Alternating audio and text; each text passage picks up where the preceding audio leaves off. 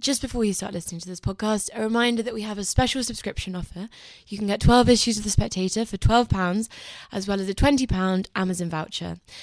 Go to spectator.co.uk/voucher if you'd like to get this offer.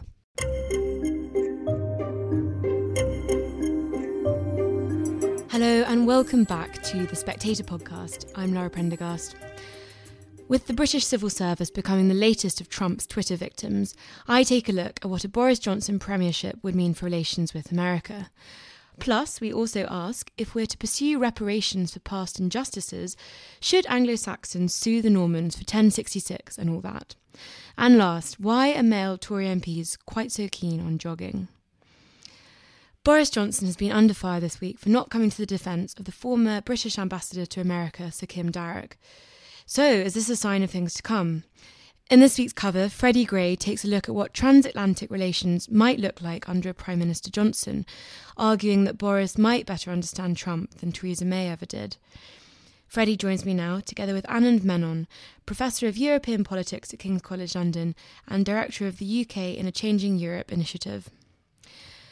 Freddie, you say in your piece that this diplomatic crisis is also an opportunity for both Boris and Trump. What exactly do you mean by that? Well, I think it's obviously an opportunity in that Anglo-American relations, while sort of cordial, have not been as good as they could have been in the last few years. And this is largely down to the fact that Theresa May and a lot of her team and a lot of civil servants can't really handle Trump. They can't really compute Donald Trump. And it's understandable, perhaps. It was a shock to everyone that he won the election. But Boris has shown signs that he does see the potential upsides of a Trump presidency. And he doesn't let his sort of whatever instinctive horror he might have at Donald Trump override the opportunities that Donald Trump gives us as President of the United States. So that's why I think with Boris coming in, and obviously with this resignation of Sir Kim Darroch, it's a good time for sort of new brooms and a reset in Anglo-American relations. And we're obviously assuming here that Boris Johnson is going to become Prime Minister. And if he does, I mean, do you also see him cozying up to Trump?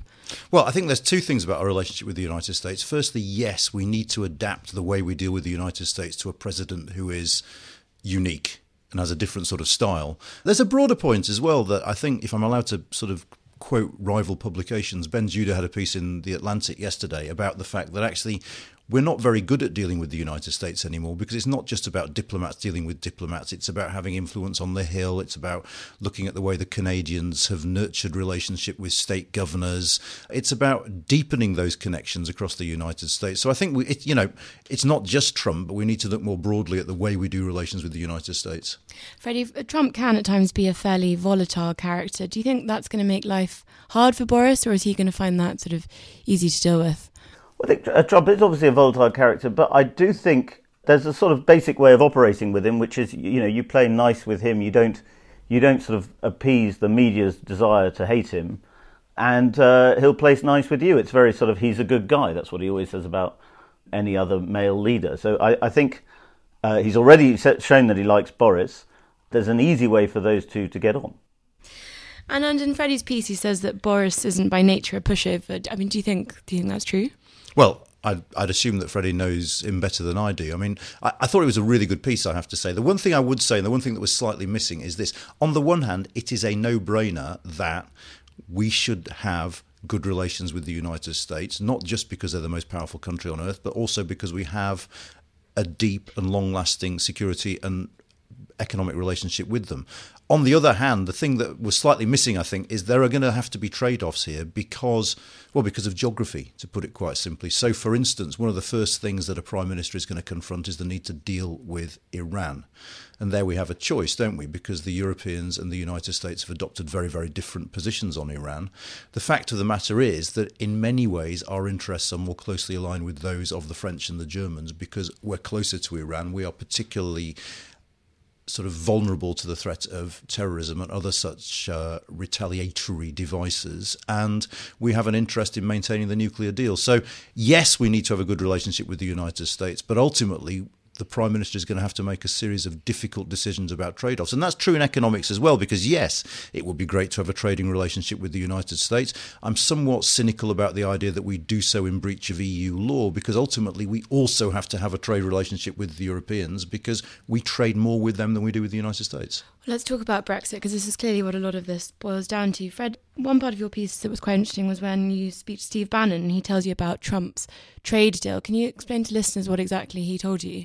Well, I think it's not just Bannon. There's quite a few of the Trump circle who felt that Brexit and Trump were sort of the stars aligning in favour of freedom, if you like, and that this was a great opportunity to sort of bring Brexit Britain and America closer together. And Trump, not really thinking through any of the kind of legal complexities, offered a free trade deal within a sort of 100 days or something, he said. You know, a lot of the people on the American side of the room saw what was going on here, and they saw that May couldn't process, she couldn't understand how to deal with this kind of offer, and she sort of shut the conversation down. And Trump even apparently had to say to her, you could just use this as leverage with the Europeans. You can use this to negotiate a better deal for Britain. And May just wasn't quite imaginative enough to see the opportunities there. I don't think that would be the problem with Boris. And just to go back to something Anand said, you're absolutely right about concessions in Iran and the divergence in opinion there. But Boris actually tried to stand up quite hard against the Americans tearing up the Iran deal. Yeah. And I think, there's interesting things about Boris in America. For instance, he banned the use of the term special relationship when he was the foreign secretary because he felt it sounded needy. And I have always thought that we do sound a bit craven when we desperately appeal for kind of, the Americans to emphasize the specialness of our relationship, like a sort of very needy wife. I think that Boris is, what I mean by that, him not being a pushover, is that he's not a greaser. I mean, he can certainly suck up to people cleverly and charm them, but he won't be a kind of pushover. I think that's fairly obvious. But Fred, with the Kim Darroch story, people have been saying that we have slightly kowtowed to America. I mean, some of the people who say that, we were kowtowing to Europe are now saying we're kowtowing to America. I mean, do you think that's a fair comment as well? I don't think so. I've heard people also say that Boris Johnson's thrown Kim Darroch under the bus. Throwing him under the bus would have been saying, as soon as I get in, I'm going to get rid of him because he's untenable. But in the TV debates, he didn't really say anything. And in fact, yesterday I heard he said that if Trump can get on with Kim Jong-un, I don't see why he can't get on with Kim Darroch. So, I mean, I don't think that we're kowtowing. I think that the problem was the leak. As soon as you have a leak of a diplomatic cable that says rude things about a president, you've got a serious problem. And Darroch had to go, and the best thing would have been for him to fall on his sword, and that's what's happened. And do you think it was inevitable that Kim Darroch had to go? Yeah, I think it was always the case, given how the White House reacted to the leak and the leak itself, that he would have to stand down, I think. But, I mean, I think it's true that Mr. Johnson didn't throw him under the bus, but I think in that debate the other night, what he did do was he saw him stepping in front of a bus and perhaps didn't shout out and warn him that the bus was coming. He didn't offer his support. Can I just say one thing about the economics and the economic relationship? I do think it would be great to have a trade deal with the United States, but it's worth being sort of sensible about this. Firstly, if we leave the European Union with no deal and do what the government has suggested, which is simply to slash tariffs across the board, there would be no need for the United States to sign a trade deal with us, because World Trade Organization rules means we'd have no tariffs with them either, and so what would we have to negotiate with? Secondly, tariffs with the United States are already very, very low. So a simple free trade agreement with the United States would do us some good and would free up trade, but it wouldn't free up trade that much. The only way you free up trade a lot with the United States is to do a deal that involves services. And it's just worth being honest about the fact that services deals are incredibly hard to do because they're enormously... They're invasive on national sovereignty because they involve aligning rules and regulations. I think that's absolutely right. I mean, I think Brexiteers are naive. They think that you can do a sort of straight swap between Europe and America. But again, I think the sort of counter-argument to that is too strong too, that this doesn't mean we should discount the possibilities of a closer friendship with America after Brexit. And a particularly interesting area is agriculture. I know, we wanted you to disagree more. You wanted to disagree more? Okay. Well, Anand. Stop talking crap. I don't think anyone is saying that we can sort of swap our trading relationship with Europe with America and everything will be fine. And if they do, they're very stupid. But nonetheless, I think there are definite advantages of a closer trading relationship with America after Brexit. One particular area is agricultural. I mean, Trump is very, very keen on securing rural votes in the next election. Therefore, he needs to get lower tariffs for American exports on agriculture. And with Xi Jinping, he's just agreed that. So if Britain can play a part in that too, That will be good leverage against Europe. It can be a useful tool in negotiations. And I think, to not recognise the opportunity was a great mistake of May's, and hopefully it's one that Boris doesn't make too. Just finally, Freddie, in your piece you say that the big risk in all of this is that for all of Trump's warm words, he's not necessarily going to do Britain any great favours. I mean, what do you think are the big risks here? No, well, Trump, like Boris, is a charlatan. You can't really believe what he says. Nonetheless, there is a warmth there that you could take advantage of, and that Trump does need allies, particularly as he geostrategically sort of becomes more and more competitive and combustible with China. I mean, what I would say to that is no country ever negotiates a trade deal for the benefit of the other side. But the question is whether or not there are enough overlapping interests that mean that we can make some progress that serve both our interests and free up trade between us. And I suspect, yes, there are. There are ways of doing it. And as Freddie says, a trade deal would be a good thing to have with the United States. Thank you, Freddie and Anand. Next, Cambridge University is conducting an inquiry into its historical links with slavery this year. Too right, says Sahil Mantani, a city analyst specialising in economic history. And while we're at it, Sahil writes, why don't Anglo-Saxon descendants also take the Normans to court for 1066? After all, they pillaged and raped, oppressed and dominated, and those of the Norman surnames are still 25% overrepresented in Oxbridge to this day. So, do reparations ever make sense? Sahil joins me now, together with Nadine Batchelor-Hunt, former president of the Cambridge University Student Union's Black and Minority Campaign.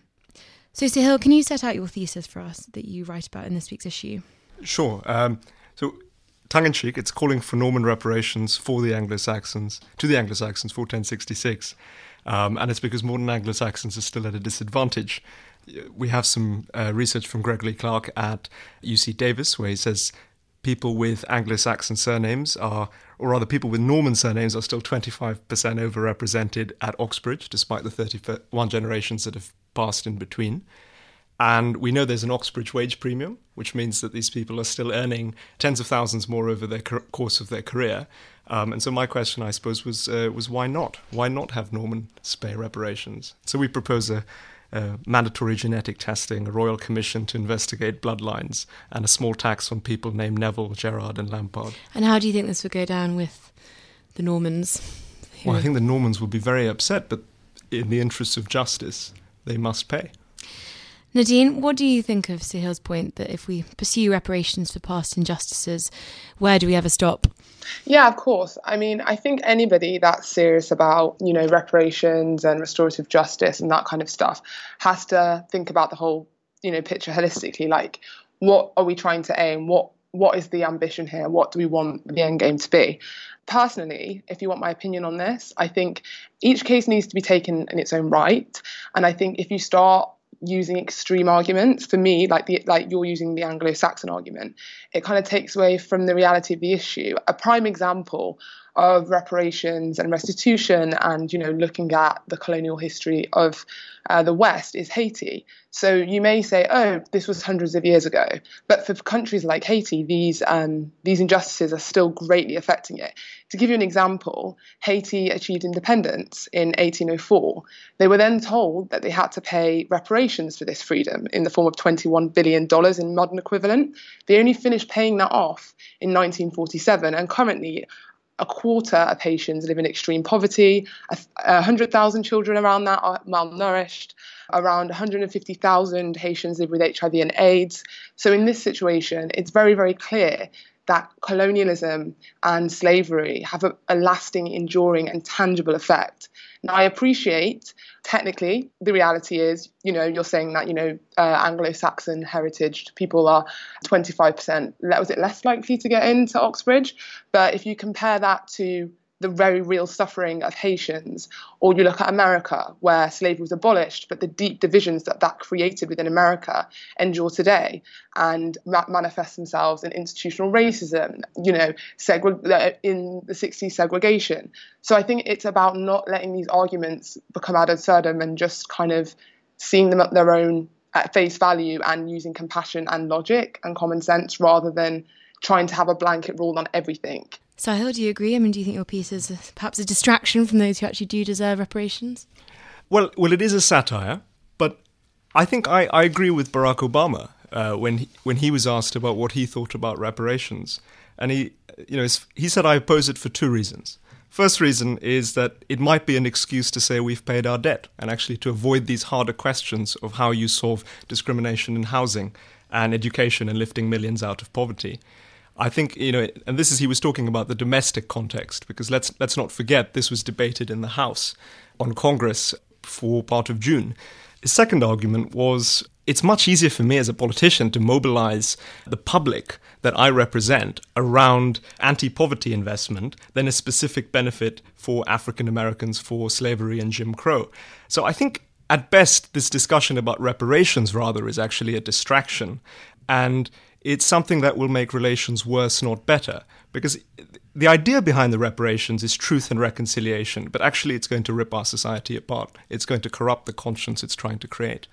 Nadine, one of the topics that Sahil's piece also talks about is the Cambridge slavery inquiry. Can you tell us a bit about that and what it's going to be looking at in particular? So it's going to be looking at the university's historical ties with slavery and the ways in which it's benefited. Obviously, Sahil in his article talks about how other universities have also done this kind of inquiry, like Glasgow. I think they discovered about 200 million came from, a lot of their benefits came from slavery. I just like, as Sahil just said as well, I'd just like to pick up on that. I also wanted to also say that trying to quantify and put a number on reparations and say, actually, this is the figure, we want to return. I don't think that's feasible. What I think is, purely because you can't put a number on the suffering and the intergenerational and inherited socioeconomic circumstances because of colonialism and slavery. But for me, I'm half Jamaican, and this is one of the perspectives I've developed, is maybe supporting the former colonies as nations, as independent nations, with their infrastructure, with their education, forming trade agreements. Particularly with Brexit coming up, maybe we can look towards the former Commonwealth countries to see how we can create trading agreements that may lift and benefit their economies too. I think trying to put a number and a figure on reparations ultimately will kind of quantifies and puts a monetary value on someone's suffering. And I don't think that is what we should be doing here. I think what we should be doing is acknowledging the past, acknowledging the wrongs, because I think in the British consciousness, particularly, we're not really taught much about the crimes of the British Empire. And then looking right now, we recognise these issues, we recognise these wrongs. What can we do to kind of create a more balanced world, knowing that we took a lot from other people? And how can we just create a kind of, not necessarily a reparations sum, but like a agreement or a support system? I think there's a lot I agree with that about.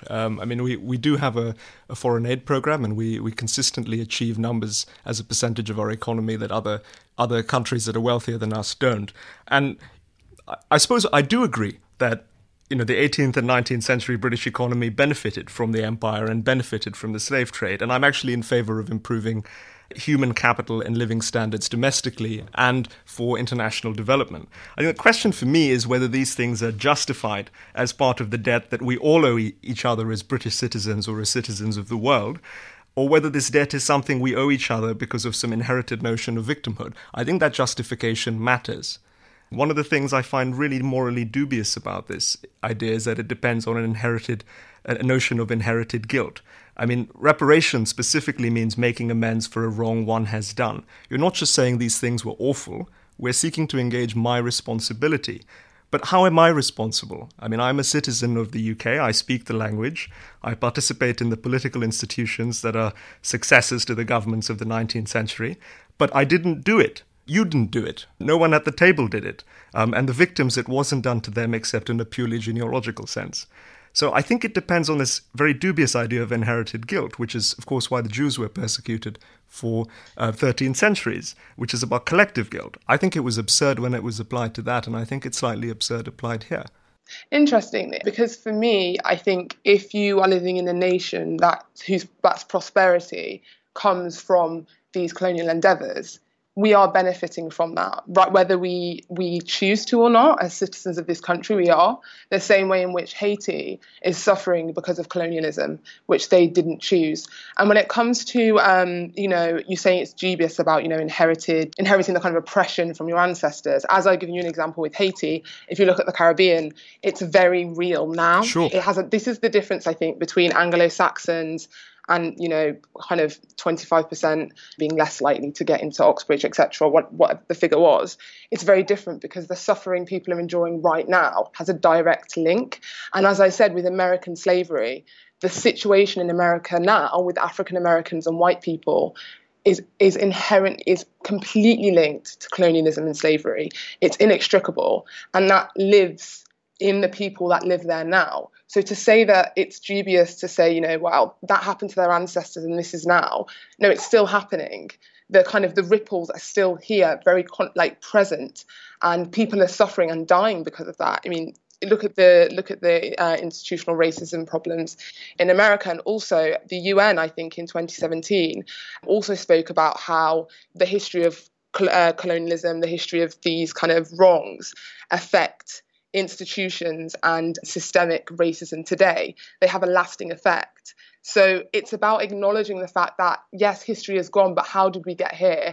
And is it still affecting us now? Is it living history right now? And when we know the answer to that is yes, it's like, what can we do to try and provide a remedy to that? Yes, we may not have been the people that, began the journey across to the Caribbean, bringing slaves across, but our society still has systemic racism problems. American society still has systemic racism problems, and they all link from colonialism. So yes, the people there today weren't slaves, but the consequences of slavery are very real today still, and they manifest themselves in different ways. And finally, what is it with male Tory MPs and jogging? Harry Mount writes in this week's issue that the fat Tory MPs of yesteryear have been replaced by fitness freaks. From Jeremy Hunt, Boris Johnson and Michael Gove, they always seem to be men, and they're always men of a certain age. Harry joins me now, together with LBC presenter Ian Dale. So Harry, when did you start to notice this trend? Well, a few years ago, everyone would have noticed that all the major Tories were running, so Boris most famously, and Jeremy Hunt and Michael Gove, and before that, David Cameron and George Osborne. And I think it's a generational thing, so you wouldn't see Theresa May jogging, let alone Margaret Thatcher. And in fact, I talked to Dominic Lawson the other day about the king of the slimmers, Tory slimmers, his father, Nigel Lawson. He said famously got very thin, but not by taking exercise, just by eating less. He would have considered it undignified to go jogging. So I think it's a generation, beginning with Boris, born in 1964, going up to George Osborne, born in 1971, who are just in the generation where men, now hitting middle age, go jogging, not least thanks to the famous 1977 book by Jim Fixx, The Complete Book of Running, which got the whole thing going. Ian, is this something that you've noticed too? Not until Harry's article. No, you'll see them everywhere. William Hague, I think, started it off, didn't he? Because he used to go running with his fitness instructor. So I think there have been jogging people before, though, of course, William Hague is, I guess, the same generation. I think he's 1961, I'm 1962. Yeah, same depending on when this goes out, I'll either be 56 or 57, which I just think is horrendous. I don't feel that at all. But I think men of a certain age do start to think, well, I want to recapture my youth a little bit. I did start going on park runs myself, but it didn't last long. And Harry, how much of this is about that, to use an awful Westminster word, the optics of it, that jogging makes you look somehow more dynamic, you're moving forward, you're loving life? I've just heard from you that when they want to look dynamic, they get a jogging shot. But actually it's funny because no one looks dignified when they're running unless they're an Olympic athlete. So I think now that they're all doing it's a pattern, now they're emulating each other. It doesn't look good, but they do look better if they're thinner. And Michael Gove has lost a lot of weight over the last year or so, I'd say. He's been flogging the streets of West London. And Boris has lost a stone, coming down from 16.5 stone down to 15.5 stone. Given that he's 5'9", that's still quite a lot. But he does look better in his leadership bid, and he's neater. Whether this is due to his new girlfriend or not, who knows? Ian, can you tell us a bit about the Westminster lifestyle? I mean, is it hard to stay fit? I think it's easier now than it was maybe 20 years ago, because 20 years ago, MPs would go out for lunch virtually every day. They'd go to a reception every afternoon or evening. And I know my friend Graham Brady, he used to work for me when he was in his 20s, and he found it incredibly difficult when he first got elected to Parliament. I think he was either 27 or 29. So 20 years on, should we say he's a little bit more corpulent than he was at the time. And I think he's found it a real struggle to keep the weight off because of that kind of lifestyle. You're assailed by lunch invitations. Now, of course, you can say no. But I mean, there will be a lot of MPs who they can't cook. They're away from home. They're away from their families. So that's the way that they sort of eat in a way. And you can't blame them. And of course, generally, if you go out to lunch with a lobbyist or a journalist, it's fairly good food. But good food means a lot of calories. Harry, they say you shouldn't trust a thin cook. Do you think you can trust a thin politician? I think you can, but I think there's something a bit undignified, particularly about jogging. So if you're biking, like both David Cameron and George Osborne and Boris did a lot, you're getting from A to B. There's a purpose to it. Or if you're playing tennis or football, there's something essentially vain about jogging. And it's good to be thinner, we're less likely to have a heart attack, etc. But you look a little less dignified while you're actually running. And there's something, I think, very dignified about Kenneth Clarke, who's just decided he's going to stand down at the next election, turned 79 last week. I don't know what you think, Ian, but if he had been a Eurosceptic, he'd have been Prime Minister in a shot. And there's something very sympathetic about him not caring about his waistline, about having a panatella, a few pints and liking jazz. I think there's something essentially unvain and attractive about that. But is it vanity that is making them jog? Because if you look at footage of Michael Gove and Boris Johnson in particular jogging, let's put it this way, they haven't dressed up for it, have they? They look awful. They're wearing some seedy old T-shirt with horrible ill-fitting shorts, and Boris even wears a bandana sometimes. Now, if you go out jogging, you probably think, well, I might be photographed. So if you're that vain, you might want to try and do something about the way you look, but they clearly couldn't give a damn. That's fair enough, although I sometimes think with Boris, when he was wearing those outfits, he was in his front hall carefully selecting the crazy outfit. But all the same, I agree. No, You're they're just not more cynical than I No, am. they're not vain in what they choose to wear, but I think it's also an American political thing. Bill Clinton famously went jogging, and to be fair to them, their schedules are so packed. Running is the quickest way to lose weight in the shortest amount of time. You know, you can go out and play tennis. That means finding a tennis court, someone to play with you. So you understand why they do it, but it is just striking the big change from earlier Tory politicians, particularly Nicholas Soames has lost an awful lot of weight. We're used to Churchill, the most successful Tory politician of all time, being very fat. And in fact, you've got a very good piece in The Spectator this week by Geoffrey Wheatcroft, writing in 1978, just when the jogging craze is taking off.